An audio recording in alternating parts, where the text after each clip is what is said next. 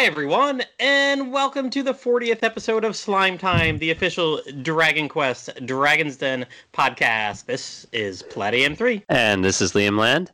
So earlier this week, we recorded a live reaction podcast to the 35th anniversary. We had lots of voices on that one, and I think over half of them were drunk by the end of it. Yep.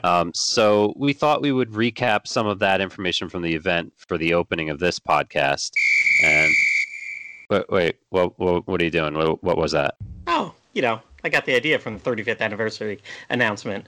Since Yuji Horii is notorious for leaking release information that the company wants to keep private, they actually had someone blowing a whistle on him when he would start to overshare. Okay. I think I can work with that. I mean, it's not like I'm going to be sharing spoilers for the episode or anything. All right, come on. That wasn't even a spoiler. Wait, hold on. What's going on here? What the? All right, okay, all right. All right, let's introduce our next guest. Hello? Hey there, Woodus, you here? Yeah, I'm here. You're just waiting for another whistle, I guess. I kind of got lost in that, too. I was like, wait a minute, am I supposed to talk or am I supposed to hit the whistle? I wasn't counting beats in my head. I was like, wait, whistle. Well, welcome back, Woodus. Thank you for having me. Welcome, So, all right, so Whistle Free. Let's just recap that event. We had a couple of heartbreaking moments, particularly for me, that the tease of Dragon Quest X. I thought it was a little tone deaf when they were marketing to a Western audience to just drop in all 6 versions. There was like a 2-minute video where they just showed version after version and then tell us we're not getting it. Yeah, that was kind of bad. Oh, yeah, if you go back and re-listen to our episode, you can hear how excited we were for about 2 minutes. Yep. Holy crap, are they talking about 10? Oh my god, this is amazing. And then that little piece pops up that says, not for Western release. Yeah. I mean, yeah, and Pendy called it. If you listen back, he's like, "Oh man, what if they tell us it's not for us after they play that?" And I start laughing. I'm like, "Oh man, that would suck." Yeah, I don't know. I just felt like it was kind of like a bit of a cock tease to just put that out there. Say, check this out. Take a look at what you're not getting. Exactly.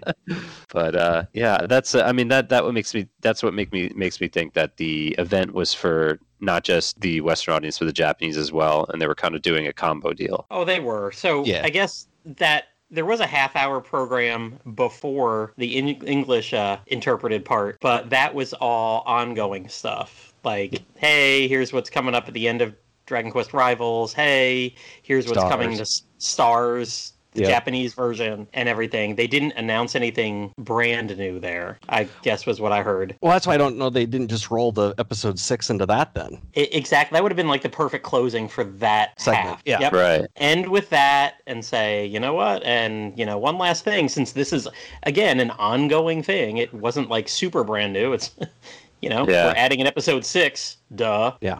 You've had I would have years of other stuff. I would have appreciated even just the pre-recorded, and doesn't have to be live, just pre-recorded specifically for Western audiences. Like, hey guys, here's what you're getting. And Nintendo Directs are all pre-recorded like that. Yeah. And they're just as exciting, But anyway, yeah.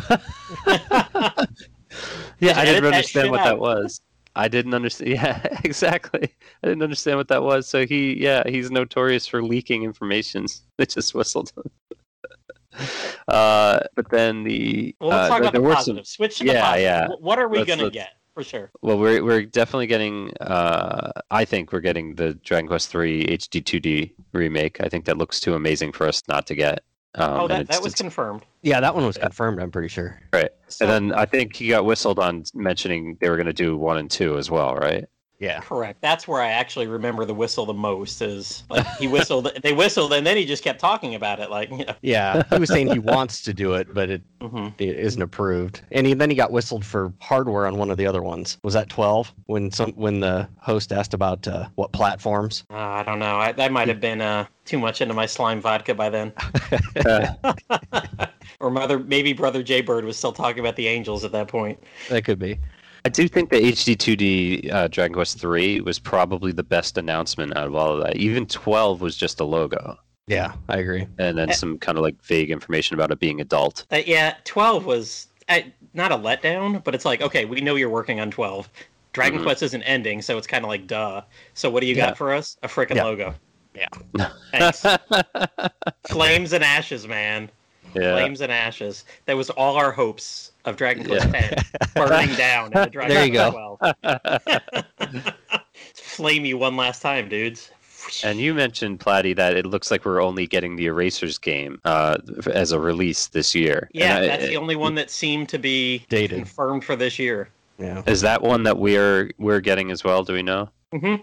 It's in the so the day after the event, Square Enix did put out a press release in English, and it listed the 4 non-Dragon Quest X games. Yeah, and it was in English, and it said, I don't know if they're all worldwide release, but I know that's what they're trying to do.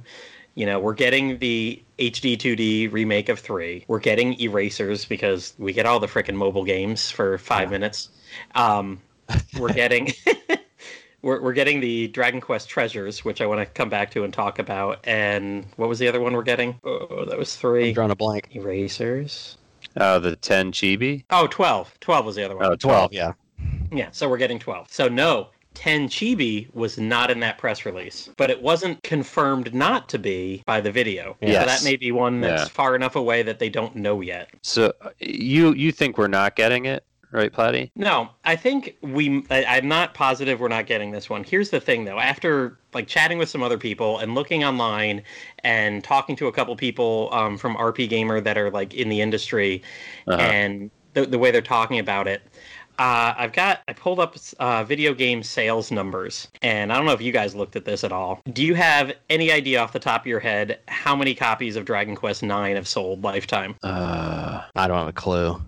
I did at one point, but I don't remember now. Is it something like 10 million? No, it's something like around 5.5, 5.65 million. Okay. In that ballpark. It's a little bit over, 5.35 is what it says. And that's worldwide? That's worldwide. It's about, about 4.5 Japanese, about 1 million outside of Japan. So adds up to close to 5.5. That's a lot. So what about 11? What do you think that sold? That was much more, I would think.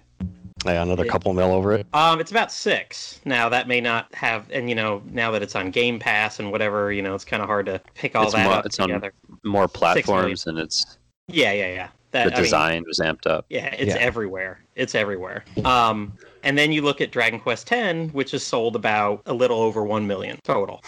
But it's Japanese audience only. And it's a Japanese audience only. It's an MMO, so right there you're not going to have the number that an offline is. So with the design change and with looking at the numbers of what even a frickin' Monsters game pulls in, I'm seeing this as this is the way to get everybody in Japan who'd never played 10 to play it. Like, hey, we get it. Not everybody wants to sign up for a monthly charge. Not everybody wants to play an MMO. Also, the chibi art figures, I mean, that's big in Japan, but also to me, it skews more towards, hey, we're making this for kids. We're making these for the 8-year-olds and the 10-year-olds and the 12-year-olds whose parents don't want to buy them an MMO. Sure. Whose parents don't want them online, communicating and talking to strangers, whatever. I mean, I know there was kids' time, and I know that's there, but this seems like, hey, for all of you that, there's about 4 million people out there that have bought our other games that haven't bought this one. Why don't you play it? They could have just reused the same art. That's pretty kid-friendly, too. Like the regular kind of Toriyama style, the Pukli pose. I mean, those are all. Yeah. That's all pretty kid friendly, I would think, to begin with. Oh yeah, the art style. I mean, you're selling 5 and 6 million to the other ones with the nicer art style. So, but I just in my head, this is where it seems like, okay, this is for Japan, for the 4 million people that didn't buy it over the past 10 years. There's a huge untapped market there. Sure. I mean, even if it sells half, or heck, even if it sells like a fifth of whatever the other games sell, you've got another 1 million sales there. Yeah. I mean, they get 1 million sales from a Monsters game, so yeah. Well, that's why 10 shouldn't have been a numbered title to begin with, in my opinion. Correct. It should have been a spin-off. DQ MMO. Yeah, I mean... You don't need a number. Yeah. But I mean, I think it's also there, we can get it too, but I don't see it as this was made so that we can make it international. I mean, it may be a two birds with one stone. Hey, we've got internationally millions and millions of sales that never went out with 10. We can kind of appease people internationally that wanted it, but at the same time, we've got an untapped market of 3 to 4 million people at home that never gave 10 a subscription. Or whatever. And also, what is it? Version 1 through 2.5 is completely free right now anyway. Yeah, so true. How can you make money off something you're giving away? Hey, switch up the graphics, put it on a cart, and sell it. Yeah. So like we said, it's free. If you want to go out there with the regular graphics, it's free. I think it may be a harder sell than how do you sell a game that's free? You got to switch something up more than just offline. So I can see that's where they might be going. I don't think if it was made for us, they would have told us it was coming. They told us 4 other things were coming. Yeah. Yeah, I don't know. Unless they want to see how it sells. Yeah. Oh yeah, they could have been just kind of garnering reaction. I wasn't pleased with the chibi style, especially when I think they could have just used the old graphics and appealed to even just change up some of the content and make it different enough so that the MMO players might even want to check it out as well.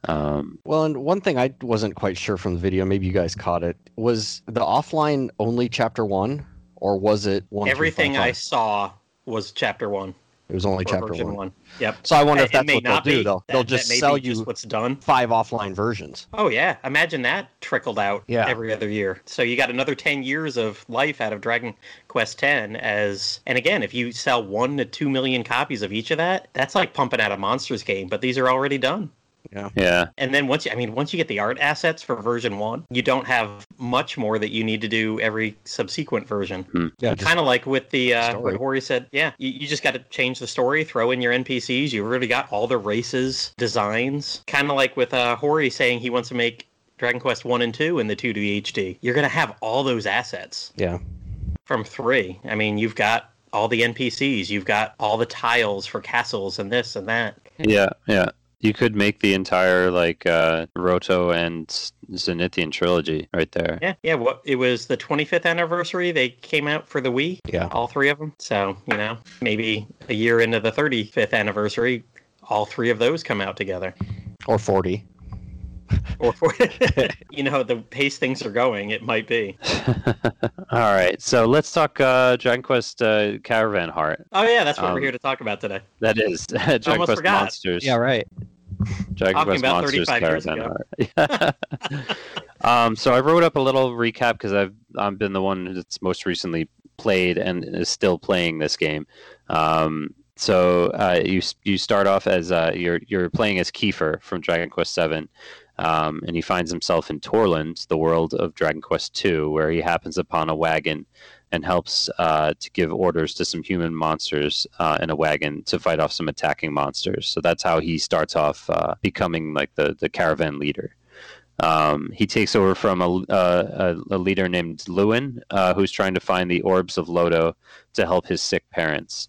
They find the Master of Illusions, who states that if the group gathers the orbs of Lodo, she will grant a wish to anyone, which would cure Lewin's parents and also send Kiefer back to the island of Estard.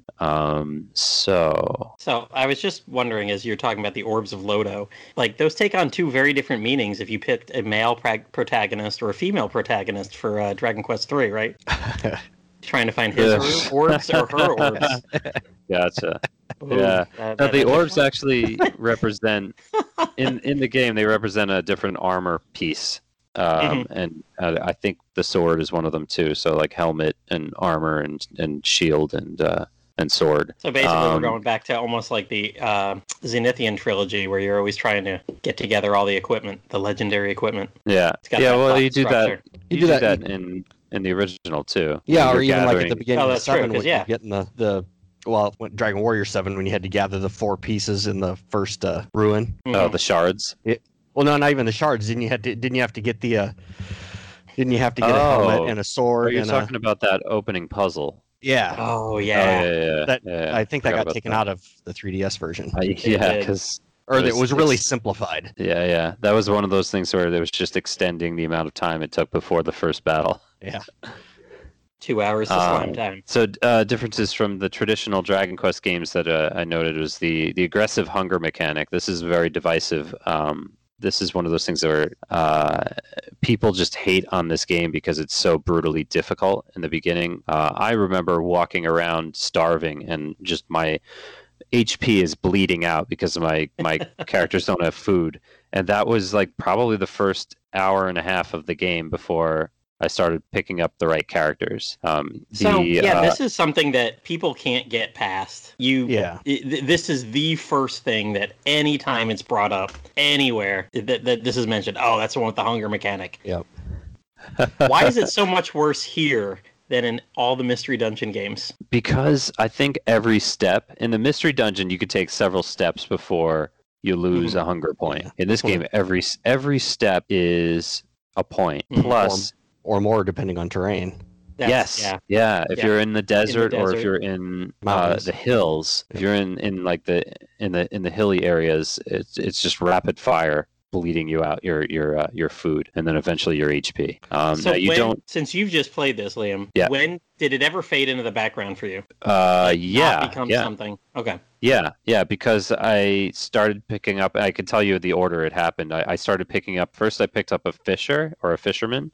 In this game, they're called fishers, and you go up to a lake and you try multiple times. I mean, there's certain areas that are easier to fish than others, but you try. Dry land doesn't work? Yeah, no, you can do it, and it's just like, you can fish on dry land, and you're just not going to catch anything.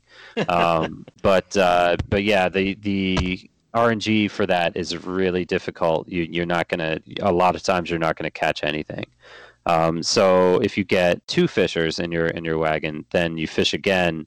Sometimes they'll catch two fish, and the odds are improved. So beyond that, then I found a hunter, and the hunter can just go out and hunt for food. That's one of those things that reminds me of that makes this game a little bit reminiscent of Oregon Trail, because you're going around with your wagons, and random events are happening that are either good yeah. Maybe you can. Maybe I just haven't gotten that far yet. That's the if there's any bonus content at the end game, maybe that's it. Right. Oh, there's an extensive end game here. Oh, great. Yeah, because I'm right at the final boss. I could literally like beat the game right now on the podcast, but I'd rather just talk about it. So then after I got the hunter, then eventually I found the chef, and the chef just makes food for you. So you just put them in your wagon, and now the consumption is getting slower and slower. But also, as you're walking around, your max food, the max amount that you can hold, it expands by 5 every certain number of steps on the map. So right now, I've got something like 415. Whereas you start with something like 100. I think it's like 100. Yeah. So in combination of having all these characters, the fisher, even like the fisher becomes irrelevant after a while. You just kind of get rid of them for somebody better. But the chef and then the merchants. The chef helps with even just having one. I haven't noticed any advantages to having two, but just having one in your party will slow that hunger meter significantly, and then having 2 or 3 merchants in one caravan will just amp up the amount of gold you get during battles. I'm not sure how that works, but they just find a ton of gold each turn. Sure. And then now you have a ton of gold. So I've got something like 22,000 extra gold. I just took the merchants out of my party. I don't even need them anymore for buying food and any other items, like World Dew and things like that. Sure. So yeah, it's a tough go at the beginning, and it can be really frustrating. I understand why people hate on it so much. And they wanted to make it just like Dragon Warrior 7 or 2. I mean, this is the hardest Dragon Quest game I played, probably even harder than 2. No, this definitely had some challenge. I've played through this twice. The day I started it, the day it dropped the fan translation, I want to say it was like March 2008 or something like that. Played it then, did a ton of post-game stuff then, and then I did it again, I want to say 7 years ago on my iPad. There was a really early emulator for GBA that came out, because I know it's hard to get stuff to work on Apple iOS. Yeah. And you used to have to set to play the game. I used to have to set my iPad back a day. Like you had to go in and change the date. There was something with that, and then it would work beautifully. And it saved the game through Dropbox, which I found out about a month ago. My save games were still on my Dropbox, even though I hadn't used it in 7 years. So nice. I've now got my save game from there, whatever, 50, 60 hours loaded onto my 3DS. That took no amount of technical skill to finally get all that together. A couple FAQs on how to add that together, and it's there. I have no idea where I am because it was 7 year later, but it was, nice. But both times it was one heck of a challenge. When I started out with it, I grinded right at the beginning because you get is it the old woman in the camp that'll give you rations for free until you leave the first island? Yep.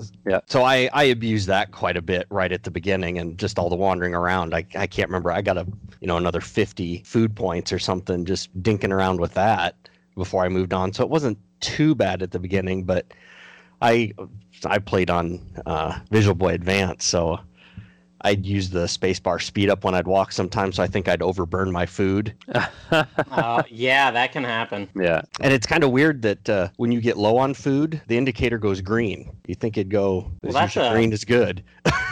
Well, no, that's kind of like a callback to the NES Dragon Quests. When you were low on health, it'd be green. I thought it went red. Was it green? I thought it was red is dead. Brownish. Or yeah, it was orange, wasn't it? Oh no, I think you might be thinking of Dragon Warrior 3. Dragon Warrior 3, but yeah. That's why I mean. 2. There was one of them that it did go that there was a green. You're right. I was thinking 1 and 2, I think. All right, so there's the other differences from the game. Monster Caravan, having a Monster Caravan, each one has a monster leader for the wagon. You get a total of 3 wagons, and then you can there are extra monsters you can get. I bought one of them called Zugats. But then I just never used him. I spent 10,000 gold just to get him, and then my monsters were just so advanced at that point that I didn't. I didn't even bother using him. Yeah, late game additions, like, hey, cool, I got this guy. I don't ever use him because.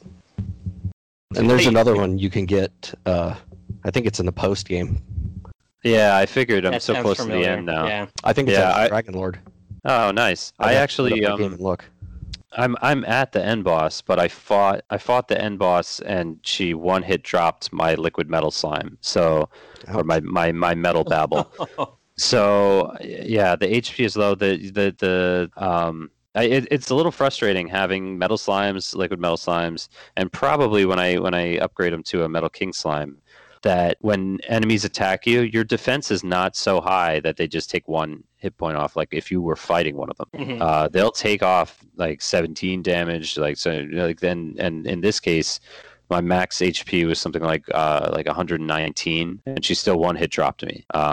So yeah, there we'll get to the challenge of that a little bit later, but that's definitely one of the challenges, is having kind of weaker characters than you'd expect. The other one is I'll intro and you can talk about it, but then it's fun because it's not just Dragon Quest monsters; it's a Dragon Quest NPC. Yes, yeah. There's 4 character support slots that are and the whole thing is weighted, including the monster. So each caravan has a weight limit, and you meet this old man who can increase the weight limit of 1 wagon. So far, I've done that 3 times. The guy is pretty rare, and he doesn't show up a lot. So that gives you a very limited space to use NPC characters. That's another one of the challenges right there. Is you have to kind of pick and choose in each wagon based on what you want. Like, do you want an entire wagon of merchants to increase gold, or do you want warriors? A heavy soldier, or like I have a sage character, which is great. So the sage will either when it's each of the 4 character slots gets a turn. So each battle round, one of them will attack in tandem with your monster or support. So I have the sage, which will actually either cast boom or heal more. which is pretty helpful. And then to try to balance that out, having like maybe one soldier or one attacking character. I have this support character who is he attacks for 5 every round, but he takes 5 damage off of metal monsters as well. So he's like specifically like a metal hunter. You got the metal hunter guy. Yeah. So that's actually a pretty cool addition. I've never seen that before. Like a specific class. Yeah. This is the mechanic I felt worked a lot like the immigrant town in Dragon Quest VII. Because you would just walk into towns. I know there's some like specific ones that you do get throughout the story, but man, I remember so many late game sessions just going town to town to town and going into every area trying to find new spawns. And usually a lot of the times lighter characters. Yeah, that helps if you can. More advanced. Because you can have like different levels, right? You can have like an expert map maker compared to a basic map maker or something like that. No, the deal is like if you have only one in your wagon, then it's basic. So if you add 2 in the same wagon, they stack. Then then the power stack. You can see more of the map. I was actually about more than halfway through the game when I figured out that like you can use the map, you can use the mappers to look at the castle, the dungeon floors, and see where you are in that. It gives you kind of a basic like line map. I never did put all 3 in to see what benefits there are. I don't think there is. I think 2 is all that's helpful, and they're also really lightweight. So they're only like 1, aren't they? Yeah, usually. I think there might be... I do know having 2 mappers in your party will help you in the post-game, if I remember. Okay. Because the hunting you have to do for the items will show up on the map if you have 2. Gotcha. All right. So I was correct about this. I pulled up the guide. There are different levels. Like, Liam, you've got a metal hunter. He always does 5 points of damage. There's a class called Metal Killer that always does 10, and there's a Metal Master that always does 100. Oh, okay. Oh, that's why you was hunting for him. That's right. Yeah, that's right. Yeah, because there's like Knight, Veteran Knight, True Knight, High Cleric, True Cleric. There's even a High Sage and a True Sage that cast different spells. Oh wow! So that must come up in the post game then. I haven't seen any of those. That might be more. Yeah. Cook, High Cook, Master Chef, Bard, Great Bard, True Bard. Well, I knew there were different levels. I didn't pay enough attention there. I mean, and that very well may be something that comes up later. Yeah. I'm playing the main story. Here it is. Yep. While playing through the main story, you'll only encounter normal classes. The special ones are introduced in the post game. Okay. All right. Cool. I have a lot to look forward to then. I have 2 thieves in my 3rd wagon, but they don't really steal very well, even with 2. I just have them in there to fill the empty spaces, because if you have an empty space, then you don't get any support that round. From that particular wagon. So right now I've got, just because I don't have any other choice, my 2nd wagon has an empty slot because I have a warrior, a sage, a bard, and then I upgraded my phoenix to a trumpeter, and that increased the weight by 1, and I couldn't fill that extra slot anymore. Well, that's right, because the monsters have weight too. Yep. So I need to hopefully find that guy and just increase the caravan weight. I wish I could do that more. Like my max weight right now is 12 for each, because I just did all 3 times I met the guy. I just upgraded my caravan, and then the next one, and then the next one. Keep it balanced, so it's not just one jacked up caravan and then the other 2 are kind of trailing behind. I don't remember finding him many more times than 3 or 4, unless I just was missing him. Do you remember?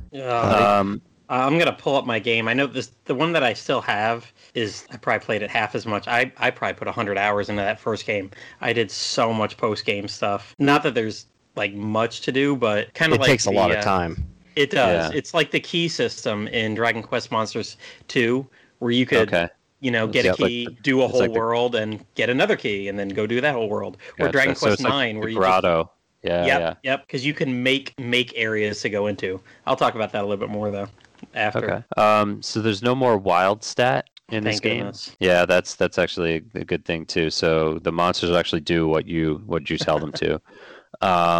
Towns are now towns and castles are menu based for the Oh, most part. yes. Yeah. Well, maybe it's just the towns and stuff for the most part. Yeah. Oh, yeah. Actually, they also renamed all of the castles, although that could have just been literal translations of the Japanese names. I was going to say this was fan translated, so. Yeah. Moonbrook was still Moonbrook, though, I believe. At least the continent was called Moonbrook. I don't remember the castle specifically. Because don't they call the castles as the Illusions Castle? Whatever the Illusions name is. Yeah. Yeah. The Illusions have taken over in Midenhall, Cannock, and Moonbrook castles. Or no, actually, Cannock is... Cannock, I got that useless prince there. That's too funny. That's another throwback to Dragon Quest II, right?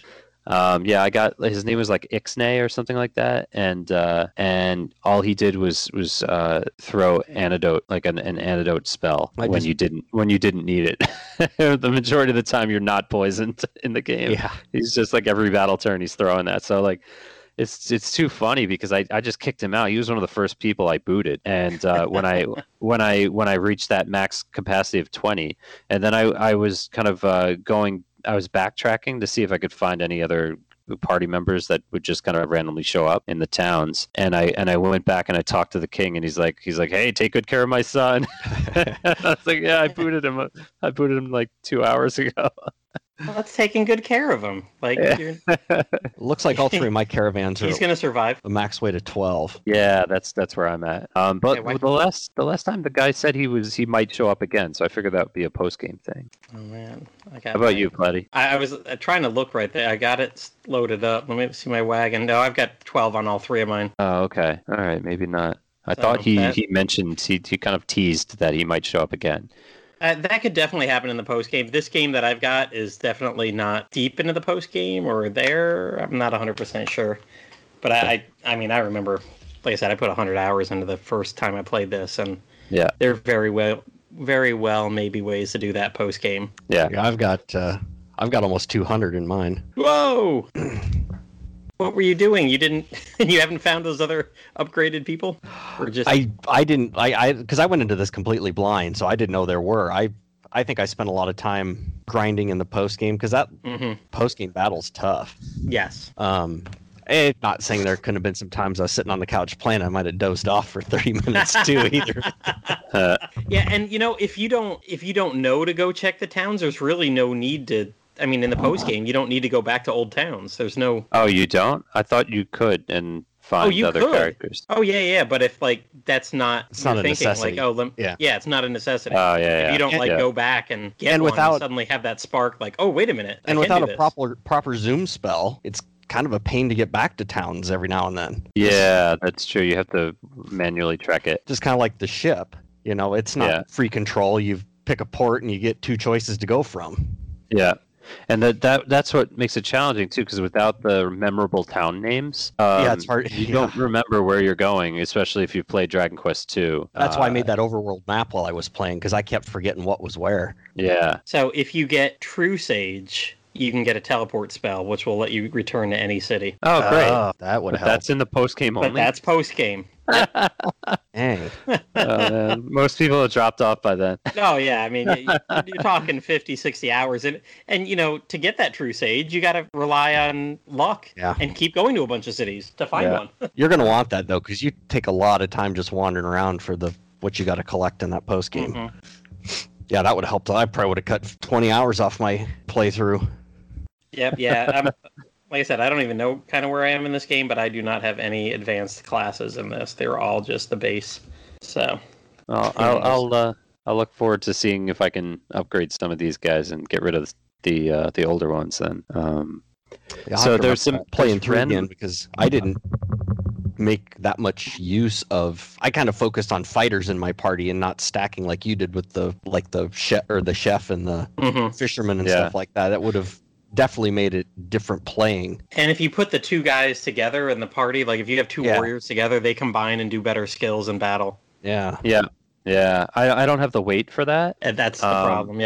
Yeah, because then that would create too many empty character slots. So in my first wagon, I've got a weight 4 soldier, then a weight 2 cleric, and then 2 mappers. And then my second one, I've got a weight 3 warrior as well, then the weight 3 sage, and a bard, and then an empty character slot. And then finally, I've got the Metal Hunter, weight 3. I've got the chef or cook rather, weight 2, and then 2 thieves. So you just have to kind of figure out a way that it's going to balance out with what you have and try to minimize the amount of empty slots. Or you could just stack warriors or fighters and like have them their attack will be that much more, but then you're going to have like a couple of rounds where they don't attack at all. Yeah, there's always those fun rounds where it says they move their weight around in the reconfiguring. Yeah, that just means that there's no one in that slot, right? I'm not too sure, or if that's at the end, once it reaches the end, because even if you have your wagon filled with 4 people, you do get a turn where they reconfigure. Oh, really? It's kind of like they have to reset, isn't it? Yeah, like, depends on how long your battle's going, too, that you might not see that often. My battles go pretty long, and I was going to talk about this in the challenging section that we've got here, but the monsters, and maybe I'm doing something wrong, but I probably am, because I'm not reforming enough. So all the monsters, the only way I win battles is that 2 of my characters have increase in defense sap, and so I usually start out a round with having 2 characters increase, and then the other one cast twin hits on my strongest character. So that's how I survive. Otherwise, the damage that the monsters deal is like way too high. Their attack, their defense, and their HP are jacked up in this game. Even slimes. I've run from slimes. I've never run from slimes before. Even the slimes, like their HP is like well above 100, and you don't encounter them at the beginning so much as you do toward the end of the main story. But like, they're way stronger. I kept expecting them to kind of be like the slimes from Dragon Quest IV that are a little bit stronger because that they combine to a king slime, but then they just never did. That never happened. They were really strong slimes that would run away like metal slimes. So, but some of the random events in this game that I mentioned were kind of reminiscent of Oregon Trail sometimes. You had the visiting priest who asked for a large percentage of money to replenish HP. Sometimes it's fake. You'll have a thief character who will like say, "Hey, that guy's a fraud," or a priest, a fellow priest character will tell you that. But either way, they're trying to hit you up for money. If you say no, and it's a real priest, he'll say like, he'll give you like basically like Irish Catholic guilt. Yep. And be like, "Oh, I feel bad that someone does not believe in God," and they walk away. But like, they want a large percentage. This is like if you've got, like, I want to say like maybe like 5,000 gold, it'll last for like 2,000 or something. Like it's a pretty huge chunk, like 40% of your wealth or something like that. And all they do is replenish your HP. So it's really not worth it, especially for me who drags his caravan everywhere, because I want that ability to just drop down wherever I am on the world map and camp and sleep at the inn for free. Yeah. So, and I know that drains your hunger meter faster, dragging the whole caravan around, but it's still worth it to me, because then I can just drop the camp down and buy more food. Mm-hmm. So. There's a dancer character like Maya who asks you to pay for her dancing, and she replenishes your MP. Once again, it's a lot of money for a little reward. There's a rich jackass who wants you to entertain him, and if you have enough entertaining characters, like I had a dancer in my party, then he gives you money, and that's pretty cool. If he doesn't, like, there's a couple of times like I swapped the dancer out and I didn't have a bard or anyone entertaining, and he just got pissed off and just like told you you're boring, and then he left without giving you anything. There's the super easy ghost puzzles. What was I when I was alive? And they give you 3 choices and the shadow, the shape of a monster, and it's always incredibly obvious what the right answer is. Sometimes you get a heart and sometimes you get nothing. The characters will go on a diet or they'll start gorging. If they go on a diet, then your hunger meter slows to a crawl. If they gorge, then it just obviously goes faster. Yeah. There's the Link to the Past style pond where you can throw something in and a fairy gives you something better. So far, I've gone from, I think I first started out throwing in a medical herb, and I throw in the same item every time, and it just gets better and better. I got it all the way up to a power seed. So I'm waiting for another one of those interactions so I can see if the power seed will upgrade to something. There's traps where the monsters steal your food or bandits steal your gold, but if you have a hunter, the hunter will chase away, or they'll see the traps in advance, and the thieves will stop the bandits as well. They'll see that ahead of time, so that's pretty helpful.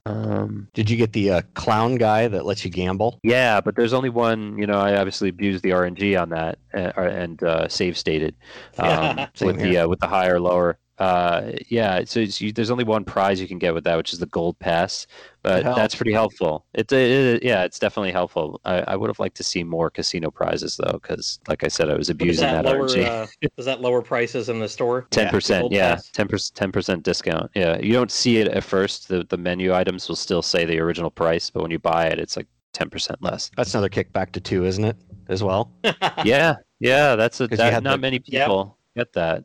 Because you had to hit the jackpot on the tombola. Oh, God, that was hard to hit. Man, I just got the shadow guy. Like, I'm literally doing it right now. You were a Giga Draco. Yay! Oh, look at that. Nice Giga Draco heart. Oh, nice. I always got the stupid sage, too, that would say, do you want to return to your campsite? But it'd always be like when I'm 5 steps out of my campsite, not when I'm halfway across the continent and actually could use it. Oh, that's right. I forgot about that. Or was it the... it was the mage. The mage. Yeah, the mage lady, yeah. Poisonous Swamp I didn't get too often, or the Poisonous Fog. Oh, I forgot about that one. I didn't see that one very often. The Suspicious Pot, I took a screenshot of that, but I didn't take the screenshot of what happens after you opened it. So I don't remember what... It was a fog that was either nothing or a monster fight. Okay. You don't remember what happens when you smoke the Suspicious Pot? Well, I couldn't say that. I couldn't spit that out right. Well, that's kind of another weird thing about the overworld is the mini medals. They're just randomly laying around on the overworld. Oh, that's great. Yeah, that's great. So I was able to relatively early, just going around the world map, collect 30 to get the was it the metal babble heart or something from the pot? Yeah. You drop them in the mini metal pot, and you can get that's really pretty good slime hearts pretty early on. Let's see, it was 30 for the meta babble. Yeah. So then I just got. That's how I actually. That's how I upgraded my slime to a metal slime. So I took the original slime and just turned them into a metal slime, and then. I think I got another Metabel heart and then upgraded him to a Metal Babble. So yeah, breeding changed to reforming in this. It uses the DQ7 styled monster hearts to upgrade your monsters, and you need 2 monster hearts to make something new. But it's also based on which base monster you use, like which you already have. So yeah, you've got these at least in the main game, you got 3 or 4 main people. They're not turning, or what is it? It's not like you're getting a new character. The lore of the first couple games, 2 monsters go do the dirty, leave behind an egg for you. And then they go off and they're gone. No, this is the same monster, but you're reforming it, like you said. So yeah, there's a whole huge chart I was just looking today that, based on what you start with, then based on the hearts that you add, you'll turn into something. Yeah. And then you can get the Bard too, and the Bard will change the name of your wagons. And your characters to your monster characters. So it's not just the same monster character. You can kind of you can upgrade it and then just change its name to something that reflects that monster or whatever you want it. So I've been doing that as well. I don't know if I've ever done that. I'm still sitting here with Carol. What is it, Venus and Slalom? I've got you're limited to 6 characters for naming. So I had to kind of jury rig. I did a Masayuki, Sawapi, and I'm about to do a Hatuko when I get the Metal King. Those are all throwbacks to Dragon Quest IX special maps. The founders for those maps in Japan. Oh, cool. I renamed my wagons Mary, Thwack, and Puff Puff for you guys. Nice. Did you get the bunny girl? So you get the casino? Is that what? Really? That's what I got, the bunny girl, but then I had a negative effect to that. So I don't think she has to be in your party. She just has to be in your campsite. Oh, all right. Yeah. So I was like, oh yeah, got about goof off character. That's lucky. I put her in my party, and then I get a random encounter that's it's kind of like a pimp. He's like shaking her down for money, and he takes a ton of money. Yeah. It was some ridiculous amount of money. That, yeah. And I was like, oh, nope, not going to do that. So then I reverted the save state before I got her, and I was I left her. I just passed her up. Yeah. Wow, that's awesome. You get a casino in your. I'm going to go back and get her now and just not put her in my party. I have no memory of that. That's pretty cool. So then, is there other casino items you can get besides the gold card? Yeah, there's some pretty pricey stuff in there. Wow. Prizes. All right, great.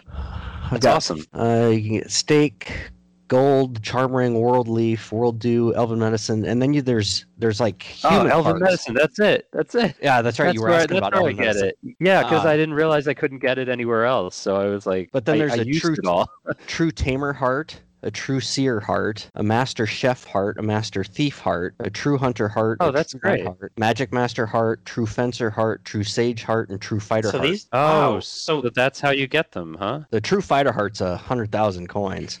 Oh no, the hearts wouldn't be for the support characters. That would be for your main monster. Yeah. So I wonder if is that like a personality change? I was gonna say, what does that do to them? No, those are the names. That probably gives them the special stat, but it applies it to the monster, so you don't have to have someone of the support characters for that skill. I'll dump a heart and I'll buy one. That would be my guess. Huh.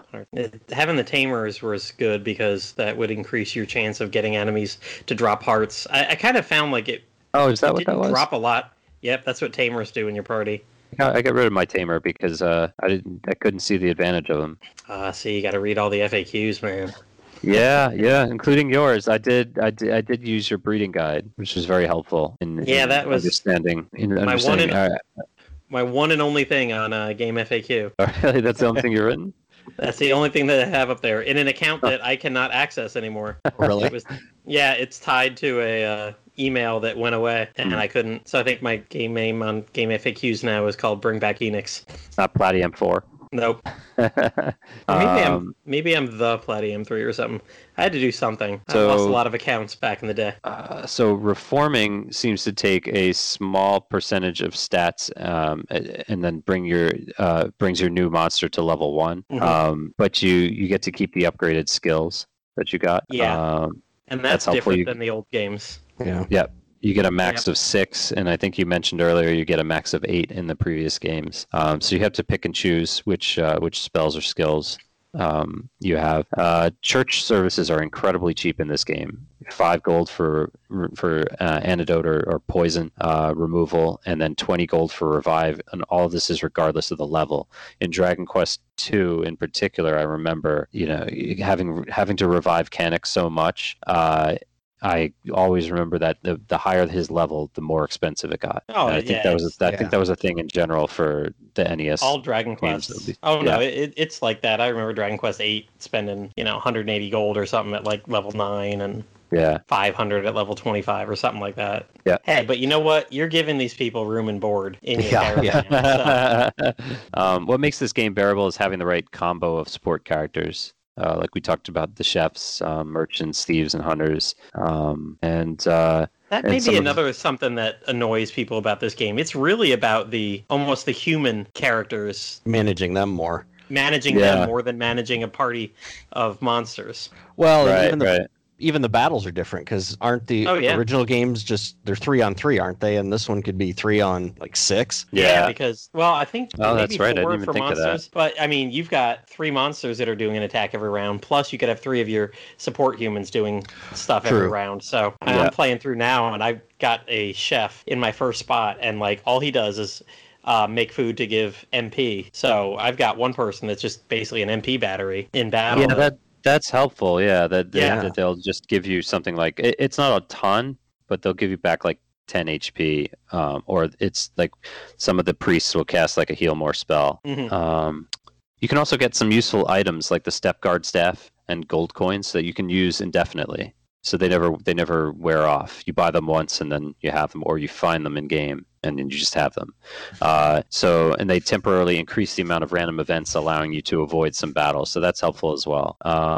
We talked about some of the difficulties along the way. The challenge is spiked in this game, at least for me, because I'm max leveling each of my monsters before I change them. I mean, the low level, I think it's like the 2 stars, like the max level is like 23, and then 3 stars is something like 32. So now I have to check. I have to check with that one guy in my party who tells me the max levels, but I have a 5-star trumpeter now. So yeah, I don't know what the max level is going to be for those guys, but I think also the higher your monsters, the amount of stars they have, the harder it is to level them. And something I noticed that it's the higher monsters right now are leveling much slower than I think I remember the earlier ones, especially since I'm so far towards the end game. Sure, I'm sure that curve spikes when you get up there. Looks like most of my guys have max levels around 60, 67. Gotcha. Yeah. So yeah, the challenge is definitely spiked. The HP, the attack, and the defense are all jacked up on the monsters, causing more battle rounds. From my opinion, and just because I don't have a ton of weighted strength, I have it kind of scattered through the wagons. But I think they do that on purpose because then they want those support characters to each have a round. We talked about the hunger mechanic being affected by terrain. And if you're hauling your caravan or the campsite. I'm hauling mine through a desert right now. It's like I almost can't see the numbers go down. They're spinning so fast. Yeah. What is your max food? Well, that's a good question. I'm in the middle of a battle right now. Mine's 415. I'm sure if you're in the end game, yours is probably higher. Yeah, I got a gal that lets me buy food. She moves around every time. About the special skills stacking. Yeah, I mean that's cool about the casino. I'll definitely have to look into that. I reformed one of my monsters with the True Warrior Heart, and it must just affect stats. It gave me the same monster back, but it just must be a stat modifier. But that's all the notes that I had. I tried to think of a Marithwack Puff for this one, but I couldn't. I don't know if you guys have any ideas on the spot. This is kind of a difficult one to do because there's no really well-defined characters. NPC 1, NPC 2, female chef. Yeah. Oh, you got a Puff NPC 2. Yep. Did the graphics, like the overall graphics, remind you of like the Mode 7? Oh, yes, it's definitely Mode 7. Nintendo? Oh yeah, definitely. Yeah. I got like definitely a Terranigma vibe going to the world map, and I don't think I saw as much of that. Did they do a lot of that for GBA? I saw much more of that in SNES. Maybe I don't know. Maybe I didn't have a ton of GBA games to begin with. I did just order this one off of eBay yesterday, so I just realized I didn't have Caravan Heart. Is it the Japanese fan one? translation? Yeah. No, the actual Japanese one. Oh, okay. All right, cool. So any other thoughts? Like this is definitely a game that you have to put in the time to. It's you gotta challenge. learn this one. You gotta learn this one. Like you said, with the hunger mechanic, there's so many ways around it, but you gotta pay attention. Like even the support characters, I obviously didn't, because I thought, I just want as many fighters in my party as I can have for extra battle, but obviously I should have moved people around a bit more or doubled up other functions. Yeah, I was gonna say I've got my 2 warriors right at the beginning, and they combine to do this gigantic attack right at the first round of every. That's actually a good strategy too. I didn't think of that because I just tried to kind of middle of the road, kind of just do average for everybody. Yeah, and see what's the attack? It takes out at least. I was gonna say it have yet to not kill somebody. Unrivaled axe and unleash the unrivaled axe and put somebody. Yeah, I do have a Dragon Lord Heart, so I did pick that up in the post game. Okay, cool. Yeah, using 2 hearts will give you that exact monster, which is also pretty helpful. So if you happen to, not like you're going to have 2 Dragon Lord hearts, but if you get like 2 of any one monster, you can actually just get you just automatically turn into that monster.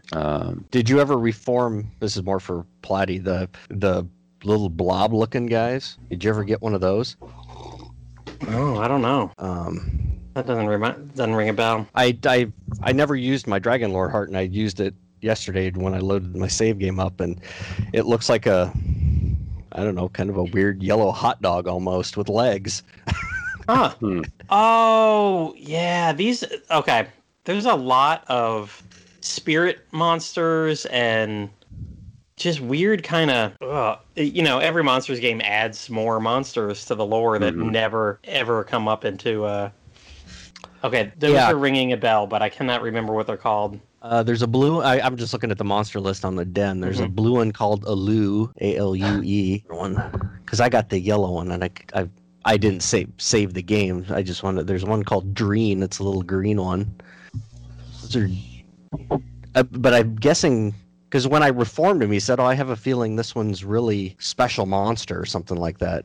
It looks like Iiro, I-I-R-O. Kind of reminds me of a Boy and His Blob almost. So post-game, I don't know if Liam wants spoilers or not for any of that. Yeah, I mean, go ahead. I'm right there. I was going to say, it's not like I've got a huge memory for spoilers here, but kind of looking, the post game is actually like there's a real story to it. You're back in the castle, and then of course you somehow, story reasons, you end up back in the Torland region, and there's the darkness has fallen over the world again, and she needs your help. The true darkness. Yes, and what is it? Yeah, because beating the main story doesn't really almost finish the story once you start the post game. It's like, that really didn't help everybody. We need to go further. That was a good first step. Yeah. And I just finished playing the Dragon Quest Monsters 2 remake for 3DS, and it's the same thing. Like you beat was it Derek? Yeah. Was that the guy in Dragon Quest Monsters 2? And then kind of immediately afterwards, some shenanigans happen with the prince, and the sky's dark, and holy cow, and you go to Derek's castle, and he's like locked out. He's standing outside like, hey, I can't even get in my own castle, and something's going on. And it's this whole plot, and it could take you another 20-30 hours, but it's actually a story plot. It goes right along with it. It's not just post-game run this endlessly. Yeah. So they did that with Caravan Heart, and kind of like the key feature, like I said, in Dragon Quest Monsters 2, you start getting colored orbs. Yep. And there's pedestals that you can put colored orbs on and combine the colors to go to different, like, randomly generated places. And you might want to look up that part of it, because there's certain combinations of orbs determines the depth of the dungeon, and you need to get to you have to use all the same color to get the best dungeon, and you need to get to the bottom of that dungeon to... what is it you're actually calling? I think it's, elemental. Are you freeing this? Yeah. But then you have to create the ultimate dungeon to save the illusions. Huh. Well, it's interesting what you were mentioning about the depth, because that just reminds me of the grotto mechanic from Dragon Quest IX. Yeah. I mean, you can kind of see how it evolves. Yep. Yeah, like I specifically, I've thought about it. Like it's got that Dragon Quest, like you said, the Dragon Quest IX stuff that could be kind of rude. But it's also got like that key mechanic too, that you're combining words together, you're combining colored orbs together. And, this is something then we end up seeing through a lot of it. Dragon Quest VII's got, or at least on the 3DS. Yeah, the 3DS one. Basically an infinite number of different places that you can go to. And the grottos, there are endless amounts of grottos that you can just keep getting. Yeah.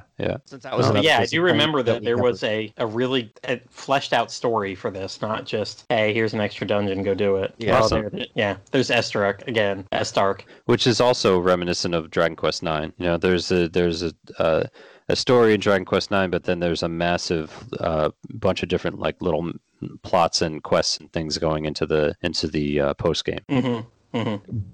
To find those orbs, though, that you need to create the dungeons, that's where having the multiple mappers helps, because it will show on the map where the orbs are. If you only have one, it won't it won't show on the overworld map where they are. Okay. So you just kind of wander around. What was it? There were red tents, and there was kind of a dungeon too, wasn't there? And like the tents, people would just randomly give you an orb, and the dungeon you had to beat the monster at the bottom, I believe. So that's going way back. Yeah, if I upgrade my monsters, if I upgrade my monsters, but I can't upgrade the wagon, towards this post game, I'm just going to have really strong monsters and then empty slots. My heaviest monster is a 5, I think. So that's going to be part of the challenge too. Is like you're going to have strong monsters, yes, but like you're going to have several rounds with no support. I've got 2 wagons full and one with three slots. That's what I got. That's what I got right now too. That's what mine is right now too. Or the long hauls. The wagon. But then again, I never went looking for the extra leveled fighters, so maybe a true warrior weighs less than a standard warrior. Oh, that would be amazing. I think that's random. I hope so. Is that just a random? Yeah, I think that's I've got random. a warrior that's 3 and a warrior that's 4, just out of the basics. That's what I got too, and I also had one that's 5, and he was too heavy, so I got rid of him. Oh yeah.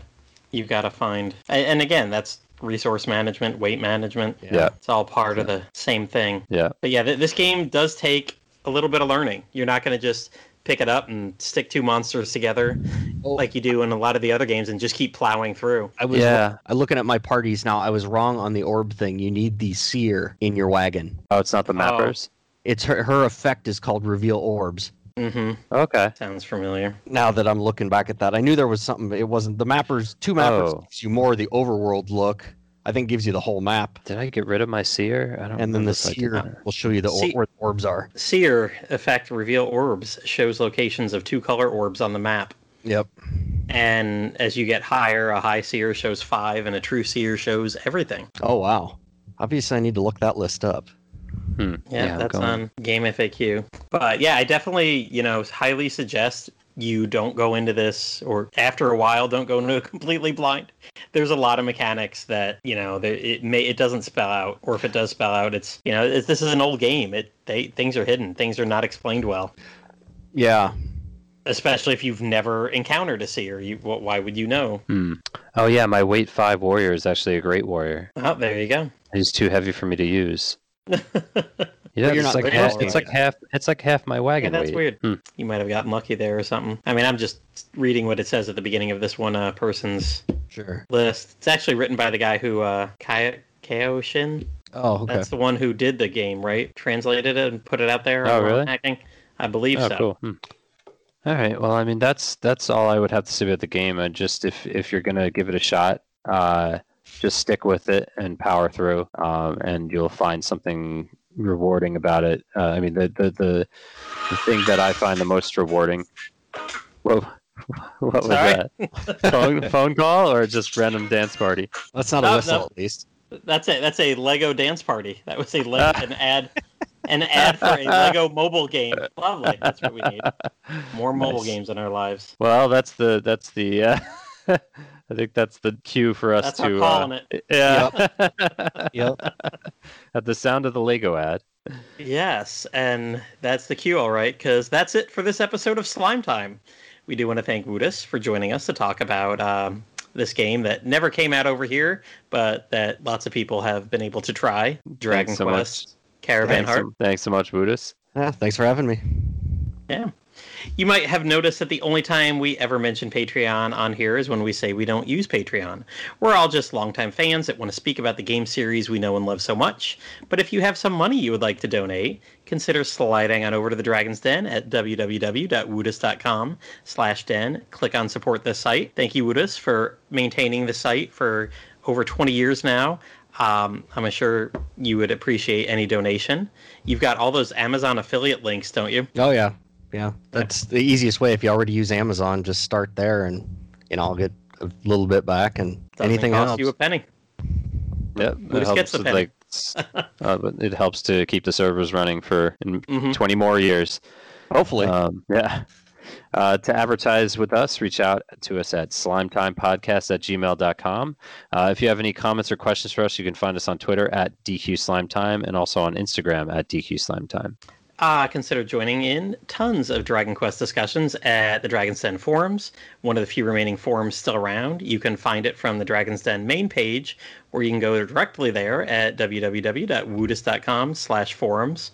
I'm there always crazily posting things about what I'm playing, talking fan translations like this one, and talking Dragon Quest news like we just had a ton of this week. Yeah. Or come and hang out with us and tons of other rabid Dragon Quest fans on the more official everyday Dragon's Den Discord server. We would like to thank everyone that made this podcast possible, like Brian, aka Woodus, for his support of the series and this podcast and keeping the Dragon's Den lights on for decades. Thanks to Amanda Lepre and the Descendants of Erdrick for allowing us to use their music for our podcast.